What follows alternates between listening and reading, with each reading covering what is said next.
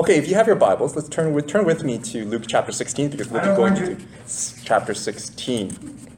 Paddock loved the scene so much he wants to watch it again. All right, so we concluded last week with the prodigal son, the lost son, and we were talking about worthiness. And interesting enough, the reason why I didn't really touch this part, even though this particular parable concluded it quite well of last week, it's because, well, we had child dedication, of course. But then also, I just thought it would be a good opportunity to do it more of an elaborate explanation today. Because this parable actually serves two purposes. It's amazing because it serves as a reminder as well that we have to read our Gospels as a whole. Okay? So this particular parable concludes chapter 15, but also dovetails in a way to start off chapter 16. Here's what I mean. I didn't post it up there on the screen on this passage, but let's look at Luke chapter 16, verse 1. It goes like this. Jesus told his disciples there was a rich man whose manager was accused of wasting his possessions. Now, where else have you seen the word wasting in chapter 15? Okay, that's unfair. It's like, what is it, 11:30 in the morning? So it's the prodigal son, right? He wasted his inheritance. It's the same word, wasted, meaning, so there's something about wasted here. So he called him in and asked him, "What is this I hear about you?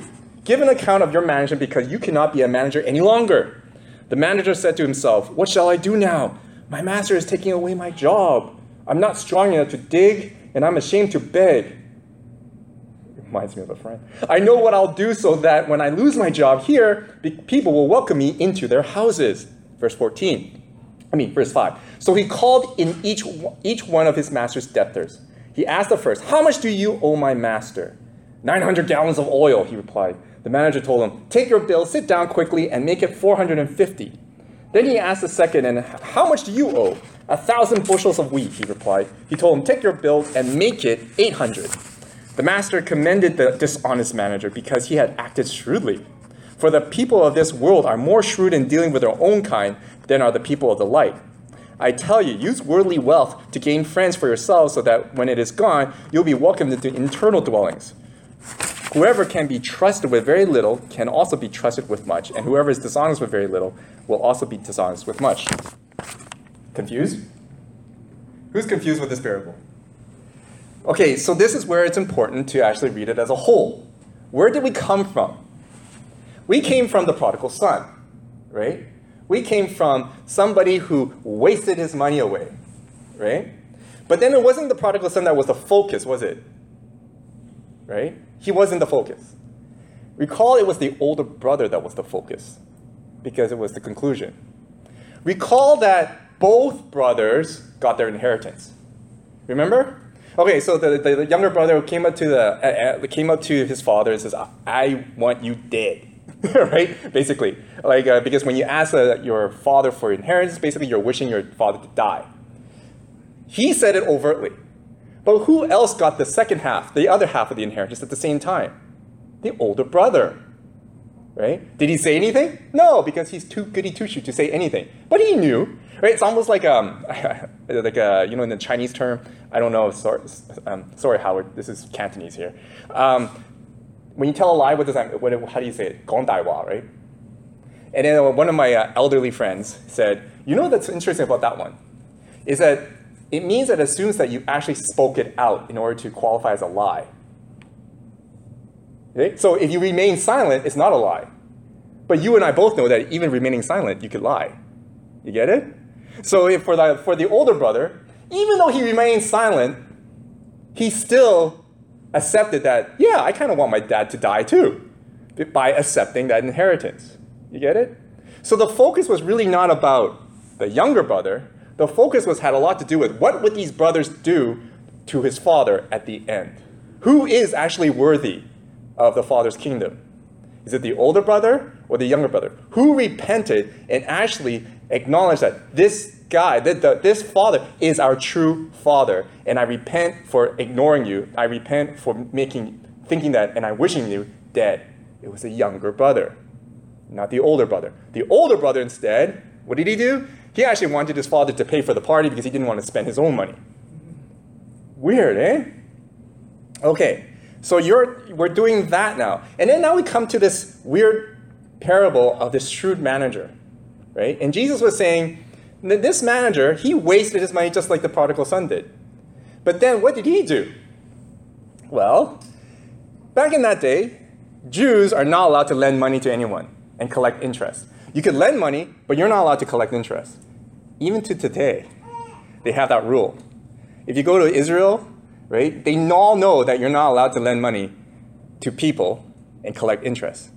But like today, back then, they found loopholes to do that. They find other avenues to lend money to others. It's called banks, right? And so they don't lend the person directly. They just lend using the banks to lend money to other people. You get it? So they use banks in order. So guess who invented banks, by the way?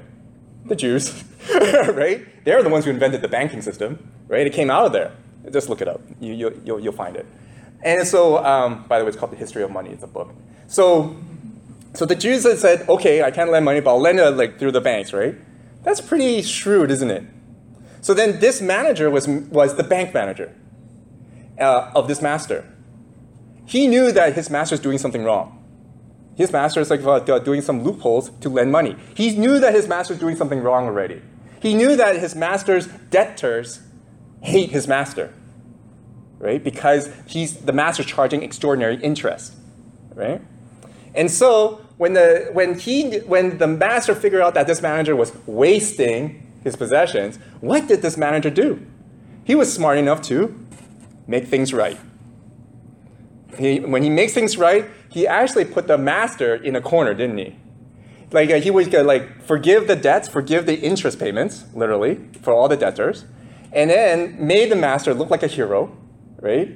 But then at the same time, he couldn't fire him, right? The master now can't fire him because now he's a good guy. He's pretty shrewd. That's pretty strategic, isn't it? So then Jesus goes, if you're as smart, if non-Christians, non-Jews are that smart to use their money, and he's actually identifying the Pharisees too. If you guys are that smart in using your money, in keeping your money, in working your money like that, how come you can't use your money to win more people to the kingdom then? Why not use your cunningness, your shrewdness, your ability to manage money, your talent to manage money, and win people to God? See, this really relates to what I'm doing with Company and Disciples. I have a lot of people in our circle who are in financial management. And they always wonder, how can I be a Christian in this field of work when really it's all about money, right? Well, here's the parable for you. Use money to make things right.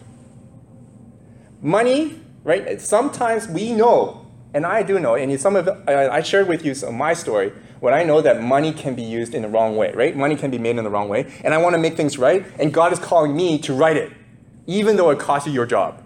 And it did. It costed, please mom, right? It costed me my job for making it right. But he calls us to use money to right things that are wrong. So then I tell people, when you're in financial management, you do hear stories. And then I do have a friend that works for UBS, and then he has clients, large clients, and he tries his very best. And I'm sure God admires his heart and honors his heart for doing it. He tries to advise his clients, hey, look, this may not have been earned rightly. You need to correct that. You step in.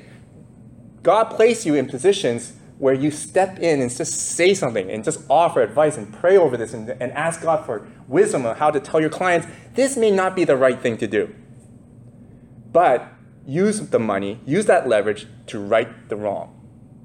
And that's what Jesus said. If you are so cunning, if you have a CPA, sorry, Angel. If you have a CPA or a CFP or a CFA or a CFI or a CSC or whatever, all those acronyms, right? CSI, CS, yeah, I know, right? Anyway, all those acronyms, you have credibility. You have some leverage. Well, they're looking up for you for advice. Use that leverage, Jesus says, and win people over to God. Win people over to God. Win friends over to God. Right? Use your advice, counsel them, right the wrongs, have them respect you, and win them to God instead of building this wealth and empire that they want. You follow? That's the parable. Does it explain now? This weird parable? It kind of dovetails with it concludes with the prodigal son.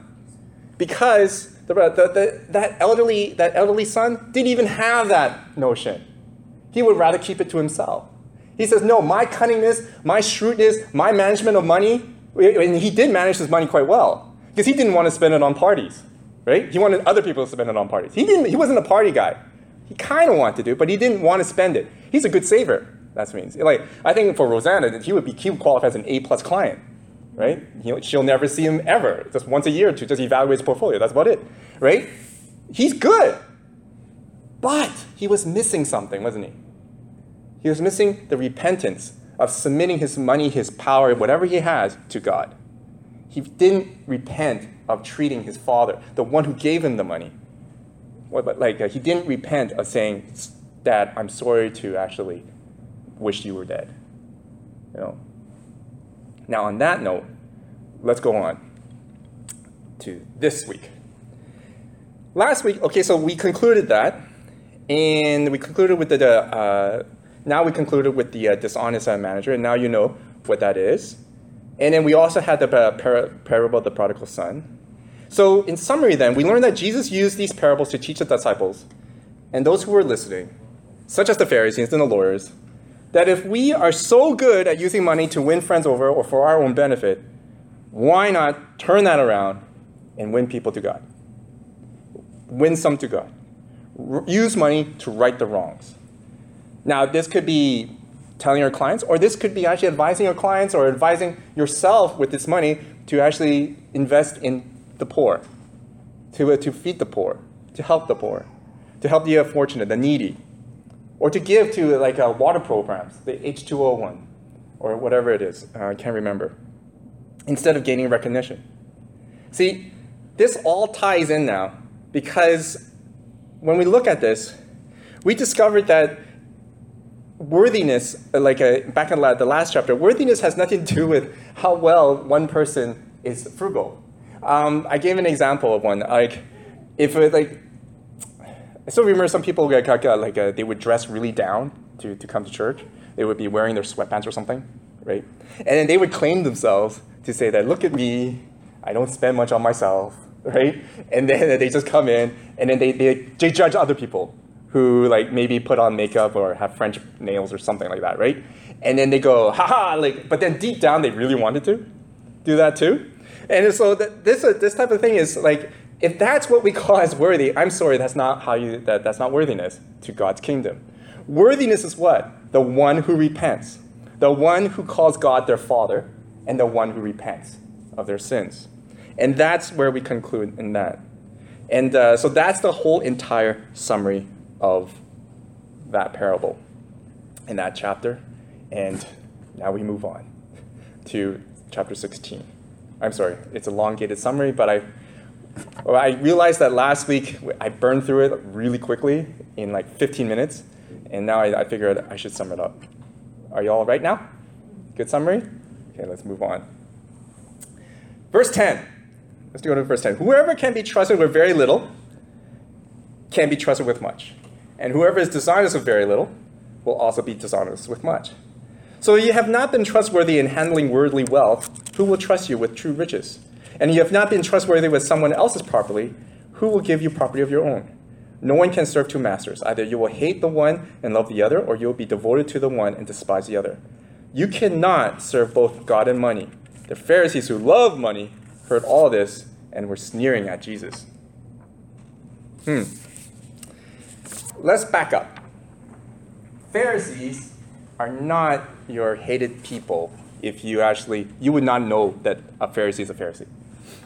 Actually, if it wasn't for Jesus, I would be called a Pharisee, right? I manage my money well.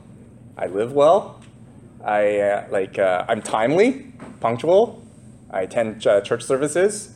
I follow the rules. I'm a law-abiding citizen. And I figured, this is what I will get to heaven. This is how I will get to heaven. I got to make sure I manage my money well, be a good steward, tithe, right? And do my benevolence, do my volunteering, etc. That is, to me, as a Pharisee, that like if I was a Pharisee, that is what I should do. Be a very, very good person. So, would you like me? Yeah, I'm not that bad of a guy, right? Same as like if I had a financial planner. If a financial planner looked at my Pharisee portfolio, right?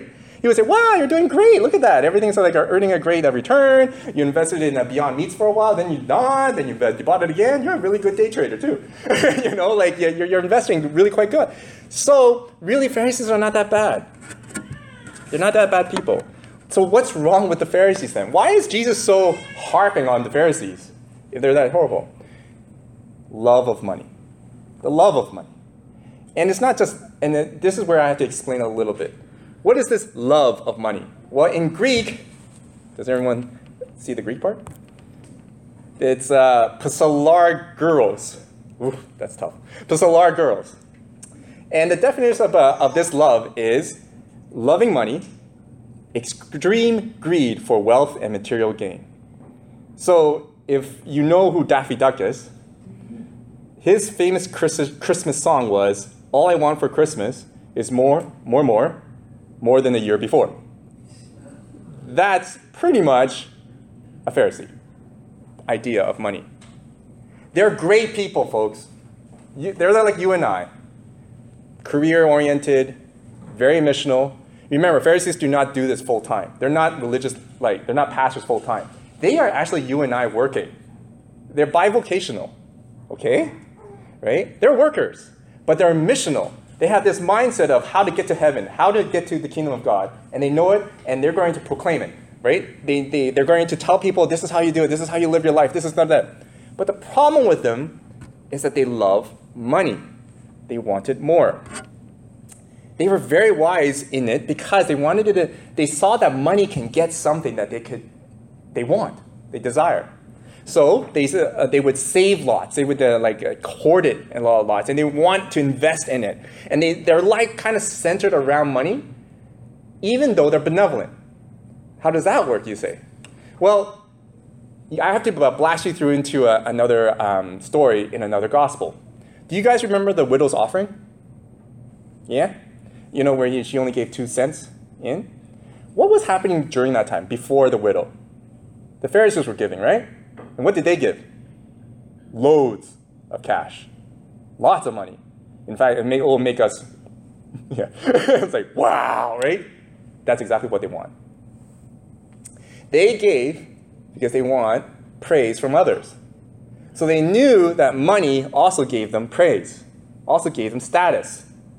It's like this guy who has the initials of J&P, who owns pretty much every car dealership and the signs.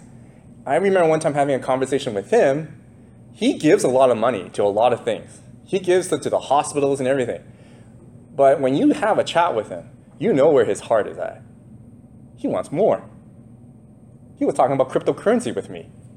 He wants more, right? Is he a Christian then? Is he, even though he's giving, we would respect him, right? The world would respect him. But no. So this is a Pharisee. This is the Pharisee we're talking about. They're really good people. But the center, their Lord, is actually money.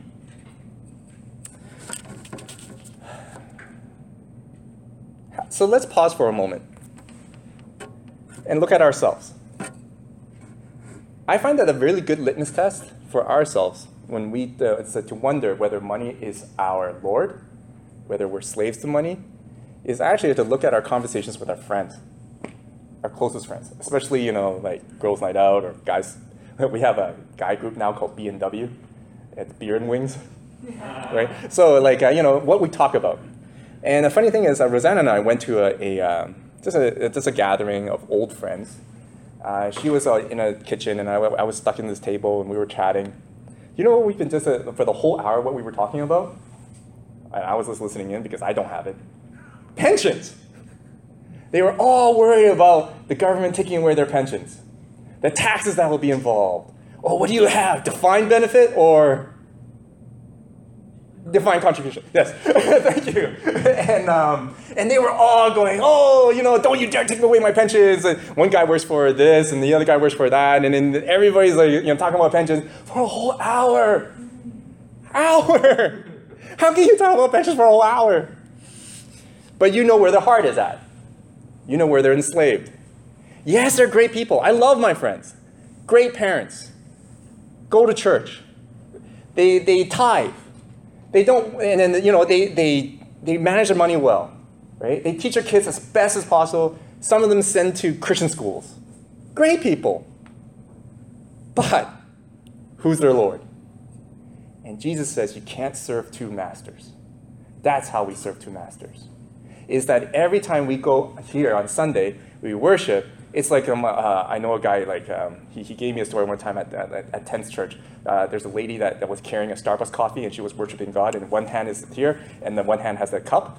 So it's like, you're worshiping two masters right there, right? So, that is basically, you come here, you worship, acquiring the saying that, my God is my God. But then during the whole week, you complain about how the government is taking away your money. Who is your Lord then? You have two masters. But Jesus says you can't. You have that or the other. Who is your master then? That's a good litmus test, isn't it? Maybe one of these days, when you're going on a dim sum, maybe not right now because of the virus, but maybe later on, maybe later on when you have a dim, playing mahjong or something with your girlfriends or whatever, just be quiet for a bit. And just hear the conversations around you and what's going on. Usually, there's three. Kids, work, money, right? And those are our masters. When that predominates our conversation, those are our masters. So then how are we supposed to treat money then? And this is where we got to come into a little bit of what I said last week about children. Money is a trust. Money is entrusted to us. Guess who owns money? Who owns our money? Who owns our money? No, Queen Elizabeth. Okay, her face is right there, right? The Bank of Canada owns our money, right? Literally. The Bank of Canada gives us these notes. And what does it say on the note? This has just been entrusted to you to use, but we can take it away anytime we want. You see the note? Do you not see the note? We could take it away anytime we want. Exactly, you better check it out, right? So if you think about it, but then we as Christians know that everything belongs to God. Whatever we have, the sustenance and everything belongs to God. Our children belongs to God, right? So our money, yes, it belongs to the Bank of Canada, but really God just gave us the talent and the ability to actually have it lent to us. So it's actually a trust. And what does it mean by a trust? It's entrusted to us to use for His purpose, to use for His glory, to proclaim His glory, to use for His kingdom. And that is what money is. That's how we should see money. It's the same for all our possessions. How can, if God lent me this, how can I use it? Because I know that later on, down the road, He can take it away. And I'm sure some of us who got laid off or ever fired from a job, we do feel that God suddenly took it away. Right? He can. He could give, He giveth, and taketh. Right? So what are you going to do between that time? Well, you better steward it. Better make it worthwhile for the purpose of God. Because He can give and He can take. Nothing money is just there to be entrusted to us. So with that knowledge, then if we could treat that money as just entrusted to us and that we don't have that hoarding mentality, Jesus promises that you will actually see the glimmers of the kingdom. You will actually see glimmers of the true riches of the kingdom here. And that gave me some thought. I wonder what that meant. And I had to dwell on this. And I realized something about myself. I have to look back. Because for the past almost 8 years now, I've been working in the nonprofit world. And I realized in the first few years, I was money driven. I had money as Lord of my life. How do I know that? When I saw money was scarce, donors were low, I was afraid to spend and invest on good things like God has given me the opportunity to do. And then when I realized that, I missed that opportunity, I actually missed the glimmer, the evidence of true riches of heaven. Here's another one. When I met Rosanna, she actually supported a child for World Vision initially, right? And that encouraged me too. But it took me a while to get there. But she did it. And then money was kind of like about this, like lording over it. I've been fighting that. But she was way ahead of the game for me. And then when I saw her, I go, But then I saw the notes, the letters that the kids write back to you. That is a glimmer of a treasure from heaven. That is the riches that I could see. And another friend of mine who right now runs he's helping a water foundation, right? Think about it. If he was a guy who was hoarding money and he was afraid of spending money for God's purposes, if he didn't see money as just an entrust, and he thought that it was just mine, right? Then he would be worried about his payroll, wouldn't he? He would be worried that he won't get enough donors to pay his bills, right? So that would prevent him from spending on projects of water projects. But when he comes back to me and says, yeah, we didn't know that we were going to have enough, but we did it anyway. We invested in that water project, and he showed me these pictures and everything of people, like children just being fed, like have water now. That, it too, is a glimmer of heaven, of the riches of the heaven. Glimpses. And I wonder, so I reflect upon myself, I too also see that now. Look at Richmond Community Day, right? Look at the Good Friday Community Dinner. Look at us right now, what we've been doing. Yes, there are times when we feel, this is going to be costly, right? But then we're not afraid. We take that step. We take that step of faith saying, Lord, this is your money anyway. We'll use it for your purpose. And what do we have? We get the respect of the city of Richmond. People know us, and people know that we're loving. That is a glimpse of the riches of heaven. See, folks, I've seen churches too in my lifetime that they store their money in this thing called a building fund. All the time. It keeps building and building and building. But then they never build. It's just only for a rainy day. Yet, I noticed the people inside the building, money is their Lord. And those churches seem to have that attitude and that environment and that aura of negativity, of fear, afraid to do anything for people out there. Whereas when I see 10th out of the coal projects, they spend. They give money to people. They invest in those projects that are out of the coal. I see fervor. I see fire. I see the Lord working in their congregations. I see activity. I see happiness. I see joy. I see redemption. Like, when you go into a service like that, you go, wow, I really feel the energy. You know why?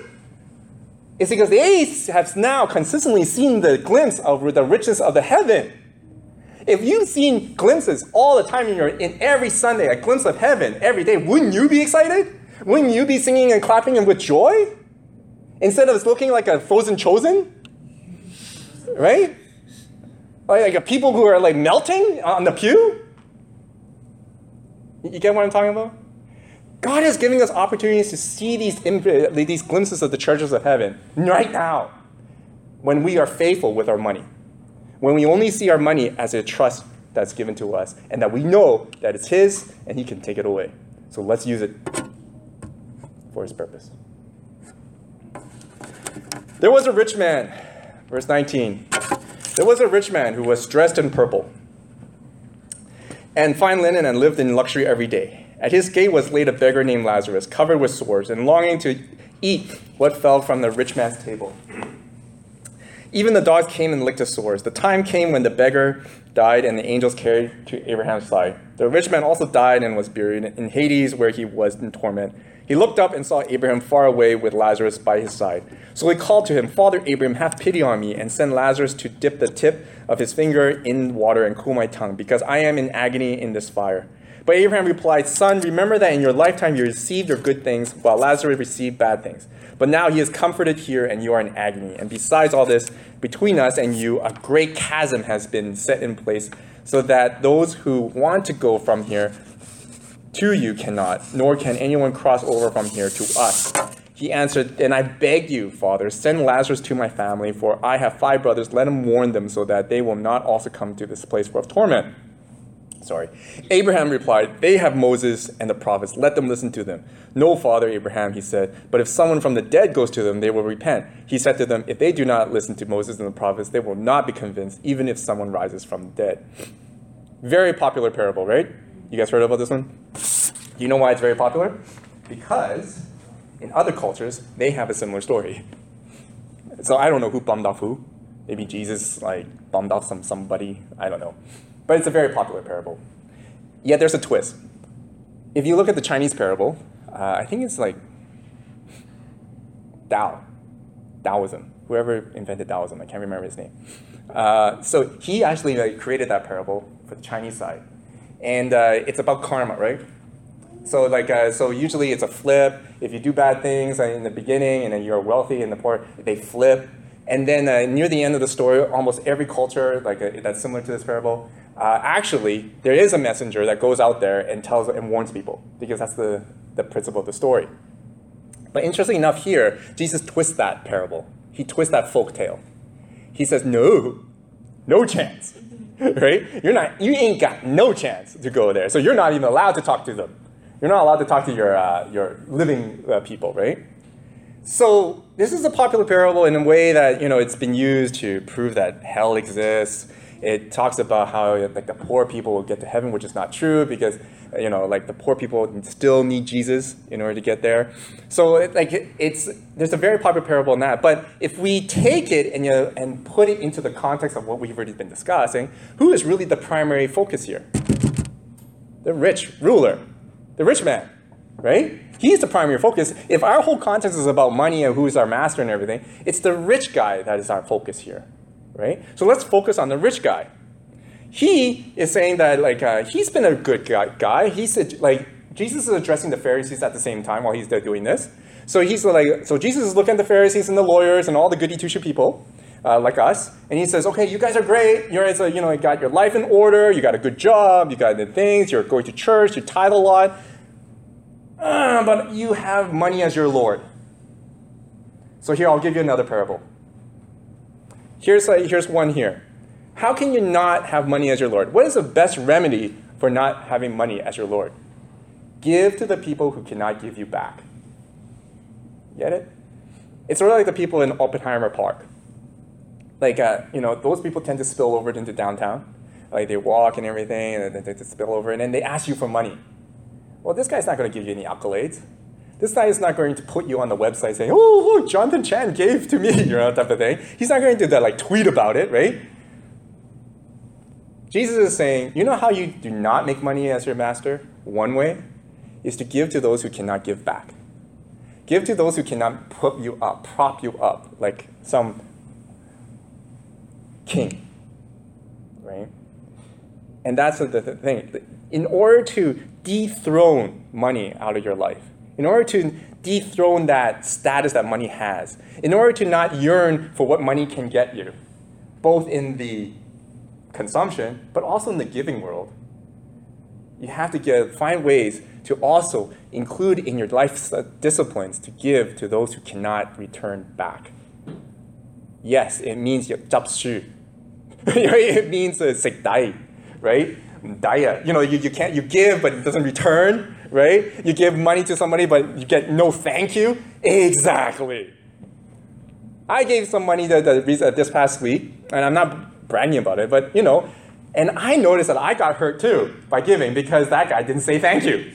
I'm like, John, that's exactly what you're going to preach this Sunday, right? You're preaching to yourself here, right? Exactly. In order to dethrone that money thing is actually to be able to give without expecting anything in return, even the simplest thank you. In order to actually dethrone everything about us, it's to actually allow a guy to cut in front of you, and don't worry if he doesn't wave back, right, at you and saying thank you, right? You follow? And so this is why Jesus said what he said. Is that if we continue to try to expect money to give us something, to return something, then we have no place in heaven. And unfortunately, Jesus is really tough on this. This is tough love for us. He says this, if you die with that mentality, sorry, bro, you're done. No chance. When he comes or you die, whatever comes first, that's it. He goes, you can't have a second chance. You're not like my grandfather one time, my dad's dad. He thinks that, right at the last moment he could get every single religion in his room and repent. No chance at all. And so he gave us that warning. So folks, what is the biggest takeaway here?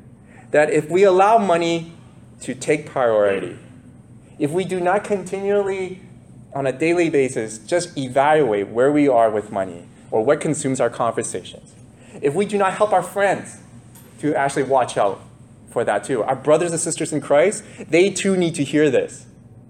That if we do not dethrone money from that spot in our lives, you never know when he's going to take it away. And you never know when God's going to take away your life and say, that's it. There's an old saying, live it every day as if it's your last. I think there's some truth to that. And Jesus is warning us on that. Repent now. Give this opportunity while we sing, while we do our communion. When we pray, repent that. Repent. Confess. Say that, Lord, don't let money be my master. Dethrone it out of my life. Give me opportunities to see opportunities to give, to practice, to right wrongs with money, to use money for your glory.